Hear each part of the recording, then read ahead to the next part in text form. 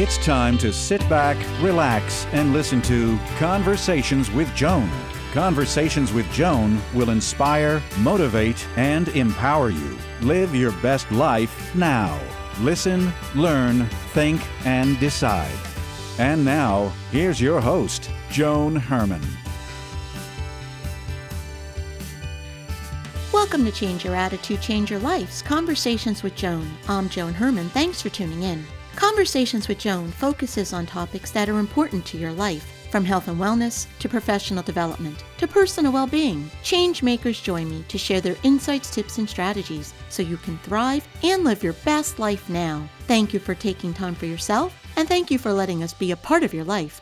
Now, let's start talking. Does prosperity lead to happiness, or is it the other way around? The way we view money can either make us live in fear of never having enough, or it can offer us the opportunity to achieve long-term prosperity. Today's guest, Joyce Marder, helps people achieve financial well-being by focusing on psychological and relational issues around money. She teaches how to release limiting habits and beliefs to open up a world of financial security and confidence. Joyce is a psychotherapist, speaker, and founder of Urban Balance, a nationwide counseling practice. Her new book is The Financial Mindset Fix, a mental fitness program for an abundant life. Welcome, Joyce. Thank you so much for joining us. Thank you so much for having me. So, Joyce, you've asked the question, does prosperity lead to happiness, or is it the other way around? And I think that is such an interesting question because I believe many of us have it backwards. What are your thoughts on this? Well, as a licensed psychotherapist, I've been practicing for 25 years, and I found that when we do our internal work and we align with our higher, deeper self, and we align our gifts with the need in the world, we welcome prosperity. And it doesn't go the other way around. If we're chasing money, money does not bring happiness. But when we're connected with our essence and we're doing the work that we're called to do and meant to do in the world for the greater good, we're happy, we're joyful, and we lead an abundant and prosperous life. And I led off with that question, Joyce, for the very reason that I do believe most people think that they will be happy when they have money. That money does bring happiness. And I think that that's a great way for us to start this conversation because your work really teaches us that it's the opposite. Correct. Many people come into therapy and they're looking for the perfect job, the perfect relationship, the bigger bank account, more money. But that doesn't happen until you get the inside right. And so it's focusing on the externals that we just end up chasing our dreams and we're not feeling, content on a deeper level. But when we work on our relationship with ourselves and we look at our self-worth and we embrace our worth, we can manifest a greater life for ourselves. So let's expand upon that a little bit. How does a person's mental health relate to his or her finances? They're very interconnected. When we are dealing with mental health issues, which we all deal with as part of the human condition, no shame, no stigma, especially during the pandemic, many of us are experiencing stress, anxiety, depression, grief and loss, or trauma, and this can negatively impact our job performance, our ability to be creative in our work and productive, and so that negatively impacts our finances. And the other way around, when we're not taking care of our self-worth, we're not putting ourselves out in the world in the way that we would. Something really interesting that I noticed in my practice was as my clients made progress in therapy, they started to earn more money. And I was like, why in the world is this happening? We're not even talking about finances. And I realized it was because we're always working on their self-worth.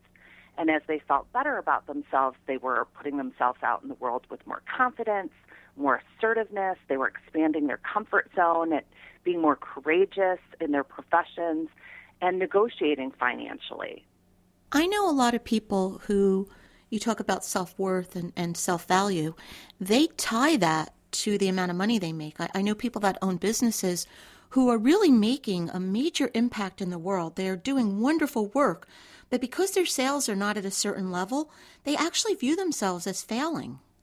Yes, exactly. And we need to understand that our worth is internal. We are not our bank accounts. We are not our financial lives, and we are always innately worthy and deserving. When we connect with our essence, we know that, and we know that our financial situation, whether it's bad or good, is temporary. It can change, and we're not attached to that. We're not attaching our worth to our finances. When we do attach our worth to our finances, we can experience tremendous financial anxiety. We can experience depression. Actually, 16% of suicides are financially driven, and suicide rates are at a 30-year all-time high. So it's very, very concerning. And so when we attach our worth to our finances, we're operating from a place of ego. So in my book and in my program, I talk about how to embrace your true worth and detach from ego so that you can manage your finances in a way that is conscious, and you can tolerate, risk tolerance. You can tolerate ebbs and flows without, feeling poorly. And Susie Orman, the financial advisor, noticed the same thing that I did in her work. She said that she noticed that self-worth leads to net worth, but that it does not work the other way around. We all know people with a tremendous amount of money who aren't happy, don't feel good about themselves on a deeper level. It's more of an empty feeling with their finances, and we all have different money scripts. So some people have, money worship or money status scripts where they think that money is going to bring them happiness or self-worth. When we really want to be money vigilant, we want to be conscious of our financial life and tend to it as part of our self-care. If we stay in that ego place of fear, we have a scarcity mindset that there's never enough, and then we're always fearful. But when we can switch it around, we can switch into the place of abundance where there's more than enough, and then we actually attract that into our life, as you say. Very well said, Joan. I completely agree. And scarcity mindset it's really come about even more so with the pandemic. People are fearful and competitive over resources. I mean, think about even the toilet paper or gasoline. Scarcity mindset is fear-based, where we're competitive over resources and we focus on lack and what we don't have, while an abundance mindset is really trust that there's more than enough resources for all of us, including money or opportunities, jobs, food, love, whatever it might be. And we work then in a collaborative way with others instead of being competitive. And we, operate in a way that involves trust. And just like you said, it welcomes the flow of prosperity. So what about the people who are raised, like me, for example? I'm middle-aged and my parents were Depression-era children. And so we were raised with a particular thought process around money. And perhaps somebody who may be younger but has parents who didn't have a whole lot. And, they're programmed from a young age with the scarcity mindset. How do we recognize this internal programming and then overcome it? You're exactly right. So each of us have our own psychology of money, the way we think, feel, and behave around money, and that's shaped and molded by our earlier life experiences with our parents or past relationships or past jobs or cultural or religious beliefs. Like you, my father grew up in the Great Depression and had a scarcity mindset, and when I was an adolescent, he was unemployed for many years, and that's financial trauma. And financial traumas can really cause us to operate in a fear-based way, and that impacted my adult life as an entrepreneur and business owner. I noticed that in my practice, we all unconsciously recreate what's familiar until we become aware and we choose something better. So I recreated a state of financial anxiety, and my business was in a period of cash flow hell. I thought that I was going to have to file business bankruptcy, and I had tremendous financial anxiety. And I used the tools from my clinical training to turn the ship around. Those are the mindsets that I share in my book, 12 mindsets that help us shift our psychology of money, embrace our worth, access support, and cultivate mental and financial resilience and prosperity. Joyce, would you share a few of those mindsets with us? Absolutely. The first one we've already discussed, which is abundance, shifting from scarcity to abundance. The second is awareness, which is becoming conscious. We all have financial denial, we have rationalizations, intellectualizations, and we need to become conscious of our financial reality and our mental health reality, which is also impacting our financial health. Other chapters include self-love, really working on your relationship with yourself to embrace your worth. I talk about compassion, how when we have compassion for others and for ourselves, welcome prosperity that isn't about materialism or greed or excess, but it's about becoming our best self so that we can shine the light for others and help more. We can provide jobs or internships or be philanthropists. I also talk about accessing support, which I think is one of the most important keys to success. We're all interdependent as human beings, and I let financial shame and fear keep me from seeking the business and financial consultation that would have helped me, that would have prevented those dark days in my business. And so I learned we all need support. We're all human. We're all works in progress. I think, again, we all deal with mental health issues or money issues, and help is available and effective. But what about these thought patterns that we have that we're not even aware of, like money is the root of all evil, or if I want so much money, I'm a greedy person. How do we change those patterns so that we can welcome abundance? You're exactly right that our thoughts precede our emotions and behaviors. This is the thesis of cognitive behavioral therapy, which is one of the most empirically supported forms of therapy. So in my book, I have mock therapy sessions, which are journaling prompts, where I encourage people to think about, what does money mean to you? What do you think of when I say the word money? My own therapist asked me that question, and I responded with stress. And she said, well, no wonder you make it go away. So I had to shift that belief using cognitive behavioral therapy, and there are exercises in my book that are thought records where we take the negative belief and we shift it. So I shifted mine from believing that money was stressful to viewing money as a resource and one of which I am deserving. And that changed my life. It transformed my life, obviously with a lot of hard work and support from others, but I was able to successfully sell my business 4 years ago for a multi-million-dollar amount after thinking that I would have to file bankruptcy not too long ago. So really, I believe that this program can help people shift their mindset about finances and welcome an abundant life. I was one of those people, Joyce, who always felt that I was greedy if I wanted to earn a lot of money, that it just wasn't the right thing to do. And I remember I did an interview a number of years ago where the guest said to me, I think anyone who doesn't want to earn 6, 7, 8 figures, he said, I think that's an extremely selfish person. And then I asked why, and he said, because when you have a lot of money, you can do a lot of good in the world. And that got me thinking about it changed the way I thought about money, because I started to think, well, the more I have, the more good I can do. So I'm not a bad person, and that was something that worked for me, switching the whole thought by figuring out how to reframe it. Is that something that people can do that would make a big difference in their lives?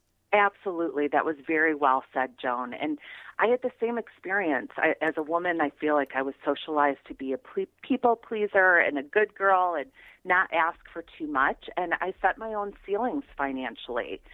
And I realized that by expanding, my thinking and welcoming more financial success, I was able to help more. But my accountant, my CPA, when he looked at my books, when I was in that really tough spot with my business, he said, Joyce, you're not running a charity to employ therapists. He said, you deserve to make a profit. And he helped me realize that when my business was profitable and healthy, then it sustained more people. I was able to hire more therapists and provide more jobs and provide sliding fee services or pro bono counseling services. And eventually we were able to give to charities that the therapists were aligned with and wanted to donate to. So it is a shift in mindset that when we become our best self and we grow and expand and we welcome more in our life, we can be of service to others in a more meaningful and helpful way. If we don't have anything, we have nothing to give. Joyce, how important is it for us to have a budget? I think it's important to have consciousness. So I know for me, I'm a spender, and it's very easy for me to go into financial denial. And so I think it's really important to have routine and regular financial check-ins. A budget is a framework. And just like when we're managing our food and exercise, we want to be conscious. It's about balance. We want to make sure that there's a balance between spending and saving. And we don't want to be overly rigid. You should be allowed to treat yourself and have vacations and spend money, but you also don't want to spend so much that it becomes self-harm. Sometimes we think retail therapy, for example, is self-care, but it becomes self-harm if we're overspending and causing ourselves to get into debt. So having a budget is a framework of consciousness. And when we visit it regularly, ourselves and with our partners or loved ones who we share a financial reality with, then we can all be on the same page and we can develop a vision for improving our financial health. So I think it is important to operate in a framework of reality. And Joyce, what would you say to someone who's listening to you right now, who agrees with everything you're saying and wants to get started on this path? What advice do you offer to help someone on this new journey? Well, I definitely would recommend to work the program in my book, which is the Financial Mindset Fix. It's a mental fitness program for an abundant life. It's on Amazon, Audible. It's available in bookstores. And it's a self-help program. It's a step-by-step program with practical tips and exercises. You have to do the work. It's like, exercising with a personal trainer. You don't get the results unless you do the exercises. But I think that's a great place to start. I also recommend doing your own reflective work, whether that's counseling or therapy or coaching or some sort of spiritual program where you're checking in on yourself and you're doing some deeper exploration on your relationship with yourself and your finances. And once again, the book is The Financial Mindset Fix, a mental fitness program for an abundant life. Joyce, where can our listeners go to get more information about you and your work? My website is joycemarter.com, JoyceMarter.com. And I'm on all the social media, and I would love to connect with people. Joyce, thank you so much for joining us. It has been such a pleasure having you on the show. Thanks so much, Joan. Great conversation. Thank you for joining us. I hope you found the show informative. At Change Your Attitude, Change Your Life, we believe that knowledge is power. Take what you've learned, apply it, and live your best life now. Remember that the information provided is the opinion of our guest and should never replace the advice of a professional who knows your personal situation. If you'd like more information, visit our website, CYACYL.com. That stands for Change Your Attitude, Change Your Life. While on our site, listen to past shows on demand, read the digital magazine, sign up for our mailing list, and be sure to follow the show on social media. Until next time, this is Joan Herman. Thanks for tuning in.